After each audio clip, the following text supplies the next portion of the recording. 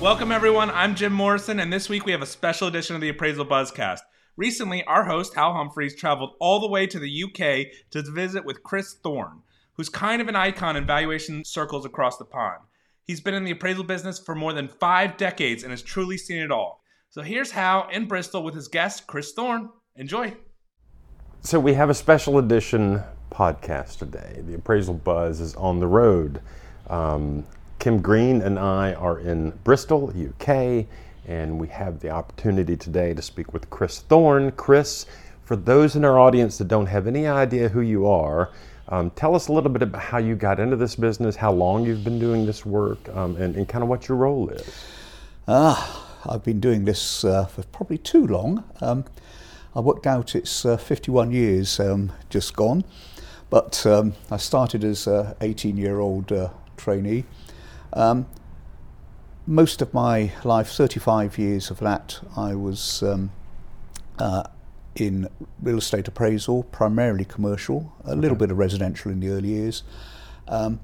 Then I moved on to become technical director of the International Valuation Standards Council. There wasn't such a huge leap because I had previously been involved on various RICS committees. Okay. And among the jobs I was doing there was I was their nominee to the IVSC, so I understood the IVSC and they knew me before I became technical director. Okay, and what is the IVSC and what is the standards that you're talking about? We're talking about the International Valuation Standards Council. It was formed in the late 80s originally. Between the RICS, Royal Institution of Chartered Surveyors in the UK, and American organisations such as the Appraisal Institute and also the ASA. Mm-hmm. The Australians were in there, the Australian Property Institute, and I can't remember exactly, 2 or 3 other, mainly Anglophone countries came in originally. But it grew from there quite significantly. It's restructured. It's now its standards are used to a greater or lesser extent across 20, 30 countries in the world. Oh wow! Most of the major economies. Some countries adopt the IVS standards absolutely. Others, such as the RICS in the UK, issues its own standards, but they closely follow all the principles that are in the International Valuation Standards as well. Okay. I would say, the influence of the IVS is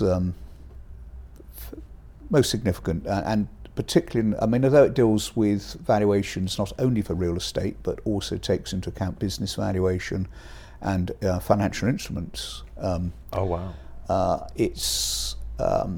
It's looking at principles of valuation and appraisal at a very high level.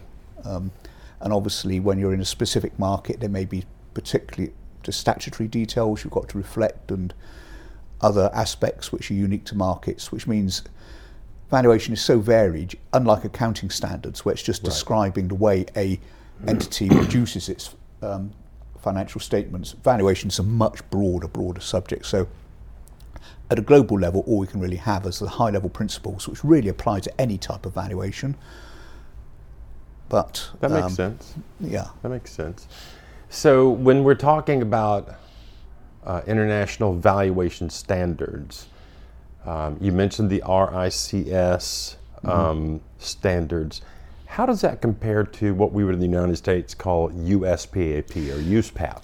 Well, the big difference is that USPAP,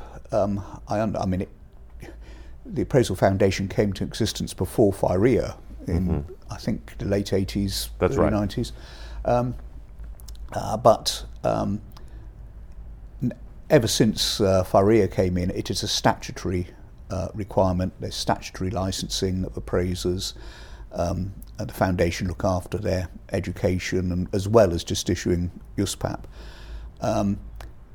In the UK, RICS has been around for, I think it's getting on for 150 years. Wow. Very long established. Over that time, it has gradually absorbed many other little professional bodies. But one of the key things, it's got the royal in front of its title, because it does operate under a royal charter, which means it has to act in the public interest. It's not something that only represents its members' interests. Because of that, governments over the years have tended to look to the RICS to regulate the profession. There hasn't been any real legislation around the activities which RICS members undertake, which isn't just appraisal, it can be brokerage, it can be looking at building conditions, even, as the word surveyor suggests, originally it was about measuring land, which is how you start most valuation or appraisal work. But there's lots of laws governing the way you operate any business, but there's no direct statutory licensing or requirements for appraisal or valuation business in the UK. No. Okay. So the RICS basically controls its members and their ethical standards and the way they do business, but there's no statutory requirement to have a license. No, that's right. I mean, it's been trying to separate the regulation part of its activities from the member education and member representation activities over recent years. And its regulation board is chaired with a majority of non-member advisors. Whereas, the side I'm still involved in is in actually sort of creating the material to help members apply the standards. So that's sort of more the guidance notes, the education side of it, the practical side of it.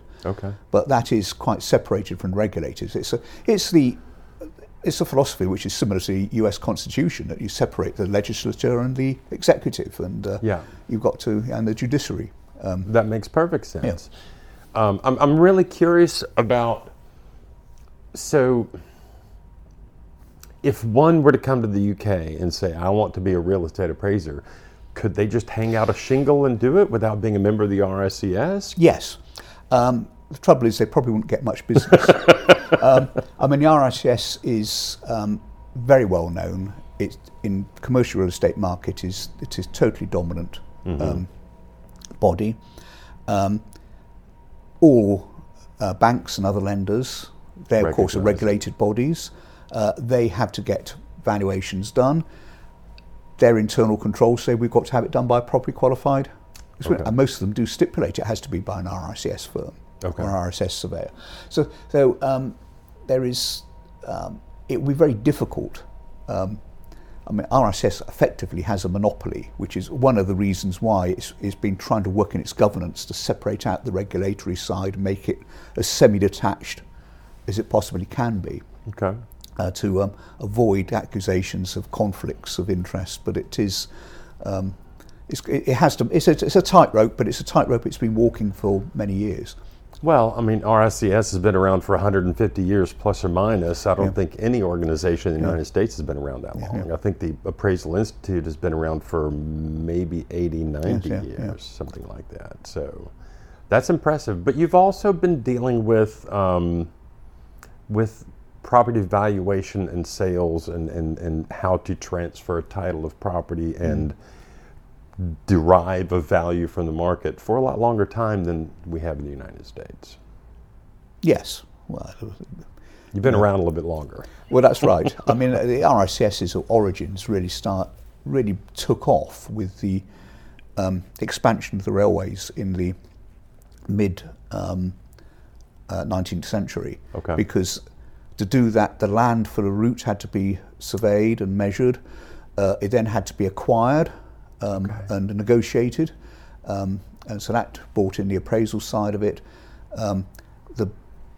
All these were privately constructed, but their authority came from getting a member's bill through Parliament, which is the reason why the RICS HQ is the right opposite the Houses of Parliament in Parliament Square. It's actually the only privately owned building on that square. All the rest is government and public sector or the church. So I noticed when I was researching, I was like, the RICS headquarters is right there in the heart of everything. It is, yeah. Oh, that's fascinating. But that comes from a time, it was a very convenient place to position yourself, to petition Parliament to get your railway bill through, and so you could go ahead and acquire all the land you required.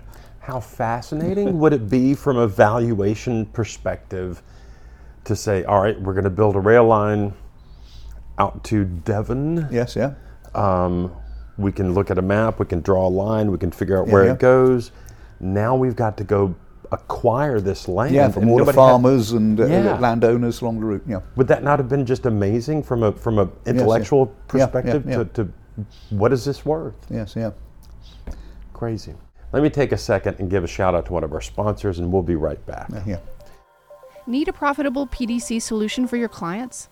Jaro's appraisal management software makes the process faster and easier. With Jaro, you can order standard appraisals, inspections, and hybrids, all on one seamless platform. The software also gives you everything you need to manage new vendors by taking care of background checks and letting you shop from a pre-vetted panel of inspectors with a wide range of credentials. Get started with Jaro today at tryjaro, that's tryjaro.com. Welcome back, everybody. You're listening to the Appraisal Buzzcast. I'm Hal Humphreys. I've got Chris Thorne here with me today. As you've probably already guessed, Chris knows this industry inside and out. He has been involved in standards creation at the international level. If I'm not wrong, did you help out with USPAP at one point? Were you on a committee helping out with that? No, I wasn't, but we did. When I was at the IVSC, we worked closely with the Appraisal Foundation Standards Board to try and make sure that we were aligned as far as possible in our ideas and our principles. And so yes, it's I understand USPAP reasonably well. Okay. One of the things I'm curious about, and as we were talking before we started the podcast, Appraisal Buzz, Appraisery Learning primarily speaks to residential appraisers. Mm-hmm. And I know that you don't have a lot of experience in the residential side, but residential appraisers and commercial appraisers both rely on information from other sources. Mm-hmm. In the States, we have MLS, we have public records available, and this applies to residential as well as commercial. How do valuers in the UK get their information? Similarly, there are, particularly in the residential field, there is a lot of information. One or two players are now dominant in the market, and they're supported by the firms who provide them with their listings. So if they're listed, you're seeing the asking prices. If the deals have been done, unless there's a confidentiality agreement, they'll normally an agreement to show the price achieved. Okay. And there's also, although in the residential market, particularly at the sort of lower value end, you probably have lots of local brokers who don't have any valuation services of their own, and are quite aggressively competitive with each other. Mm-hmm. A lot of as you start moving up the value chain, where the bigger firms get involved, a lot of them will have appraisal and brokerage operations under the same roof. Okay. And so there's a good crosstalk about what's going on in the market. In the commercial market, that is the norm. Yeah. That you will have the valuers and the brokers, agents working more or less side by side. And Right. In situations like we've had been having over the last 18 months or so, or going back to the financial crisis of 2008-9, that sort of collaboration was very effective because the brokers could tell you at what price their clients would be prepared to enter the market, when of course all the valuers had concluded deals or historic before the Lehman's crash or what have you, Right. Frankly useless. Yeah. And of course, it's one of the problems with any data that's available on transactions done is bound to be historic. Even if it was just yesterday, it's in the past. Exactly. And therefore, it's looking forward at current sentiment of the market is just important.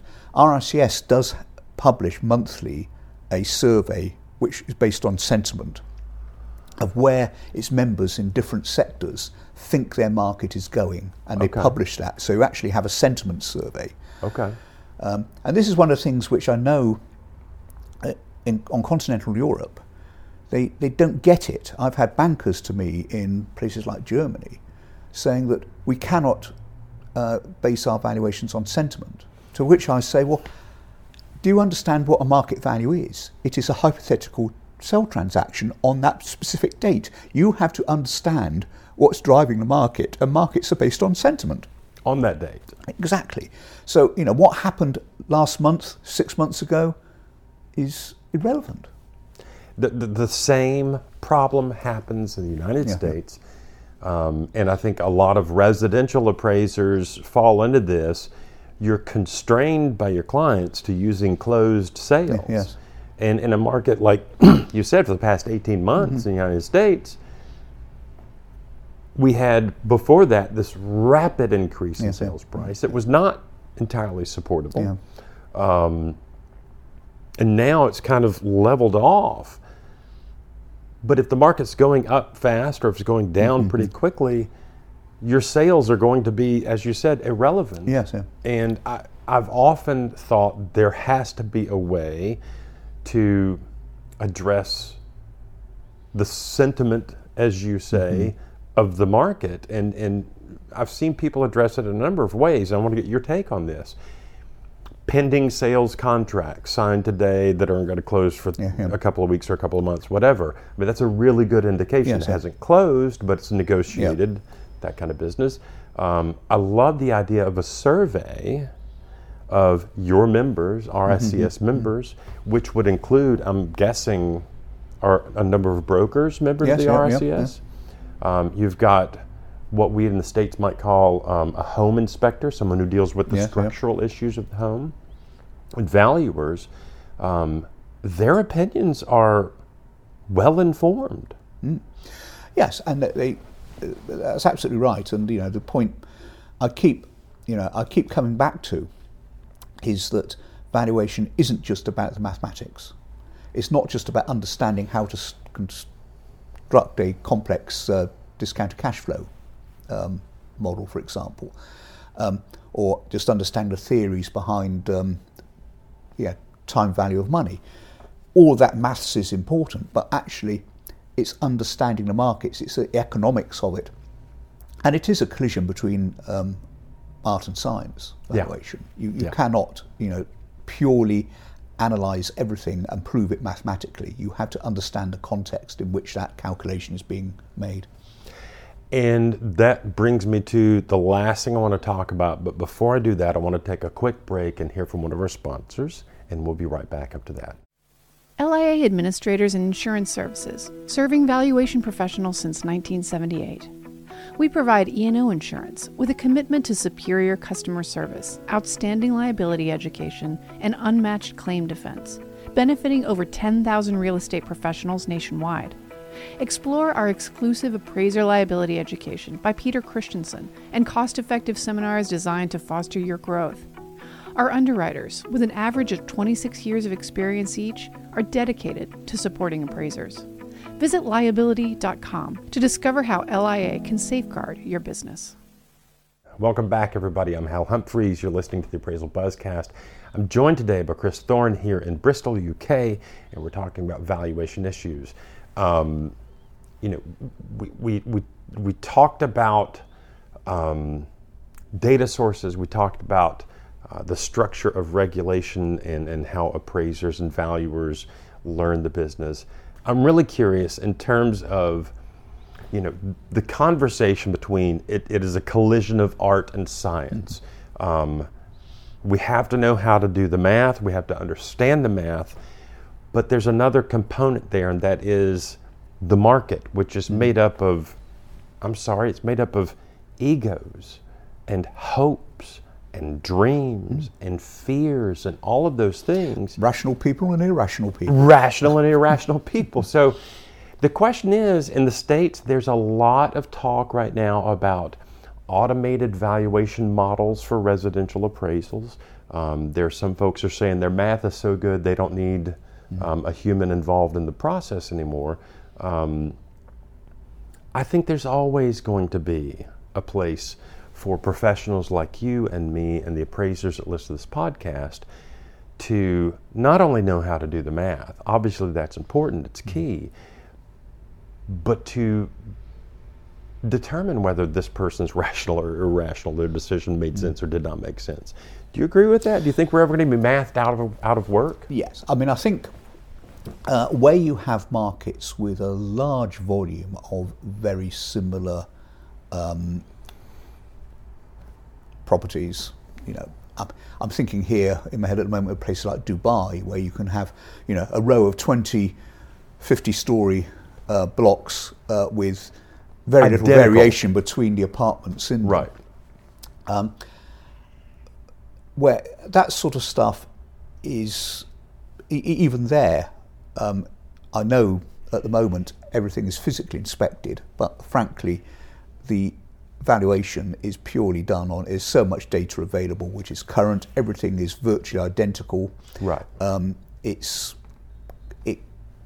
highly automated. And one of my clients out there, I know, has a system whereby they have their inspectors going around on site. They just fire all the facts about the property back to which they can confirm through their visual inspection. They confirm that it exists, which is basically the main purpose is there. And it's fired back to the office, and 20 minutes later the report's gone. And it's such a fast, highly automated process. That same firm in a commercial side doesn't go anywhere near. They cannot, because there's so much more variety in commercial. Sure. Whether that's the physical characteristics of the building, the matters about location, which have a much bigger effect on the value than they might in the residential market. And when you got into investments, it's the quality of the tenants, the occupiers, and this sort of thing are all big factors, which are so many variables. No one, to my knowledge, has yet come up with a system that anyone would trust to automate commercial real estate valuation, or high-end residential, for that matter. Sure. Where you've got so much more variation between the sort of residence someone's going to be paying, $5 million for, or what have you, compared to, or even $50 million for, compared to the routine sort of family housing. Well, I think in the States, and that's what I'm most familiar with, obviously, but you've got suburban tracts that have been developed with 3 models of home on 150 acres. I think that is easy to handle with math. That's an AVM, could be all day long. But in a town like Bristol, where you've got historic buildings, brand new buildings, strange little pathways that go up the thing, and there may be some value attributable to being on that hidden little passageway that is not there. I'm not sure that an AVM works for those unique properties. No, that's right. And by definition, every property is unique. Right. In terms of location. even though if you're in Dubai and you've got 20 high-rises, they're all identical units on the inside. You're on a different floor with a different aspect and everything else. Well, Chris, I cannot thank you enough for taking the time to come visit with us and do this today. I know it's a lot out of your busy schedule. Thank you so much for doing it. Anything you'd like to say about the future of the appraisal business? Should appraisers just give up and get out of the business, or buckle down and learn more? I think it's important to keep yourself relevant, and therefore, and technology is developing all the time, but that doesn't mean to say we're going to end up with AVMs. I'm working with a few firms at the moment on report automation, which mustn't be confused with valuation automation. Right. Because where they're good sources of data, in the UK now, you've got public accessible, at the moment, if you want any information on what the permitted uses of the building and the history of planning consents on that building, if you want to get information from the land registry about the extent of the each holding, if you want information about its local taxation, all this sort of thing, you've got to look it up on websites. There are now tools available whereby you can just enter the address on your computer screen, press a button, and it will go and search all these different websites and bring back all the information. And you can then also, depending on the information that comes back, get it to choose the wording which you want to put into your report. So that all that fact gathering is now capable of being highly automated. Yep. And being put into the report, so you don't have to worry. All you've got to think about in your report really is the things which you're never going to automate, which is what you think of the property, what the rationale is for your valuation, and explaining how you and why you arrived at your figure. And it's just developing those skills.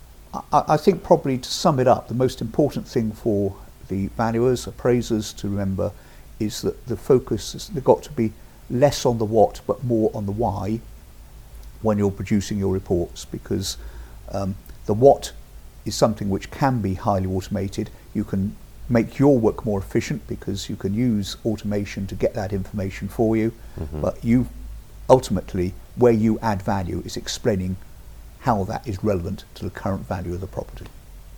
I love that, and we've talked a lot about relevance for real estate appraisers, and at the end of the day, a valuer, a real estate appraiser, at their core, they should be an analyst. Yes.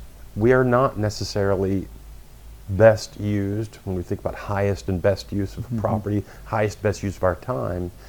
Maybe the highest best use of our time is not going out and measuring the home and taking the photos and gathering all of the facts that are hard facts that are known. Maybe our highest best use is in, as you said, Chris, dealing with the why, analyzing the why and reporting that to our clients. I think that's a great example of how we can stay relevant. Absolutely. Thank you so much for being here, Chris. No problem.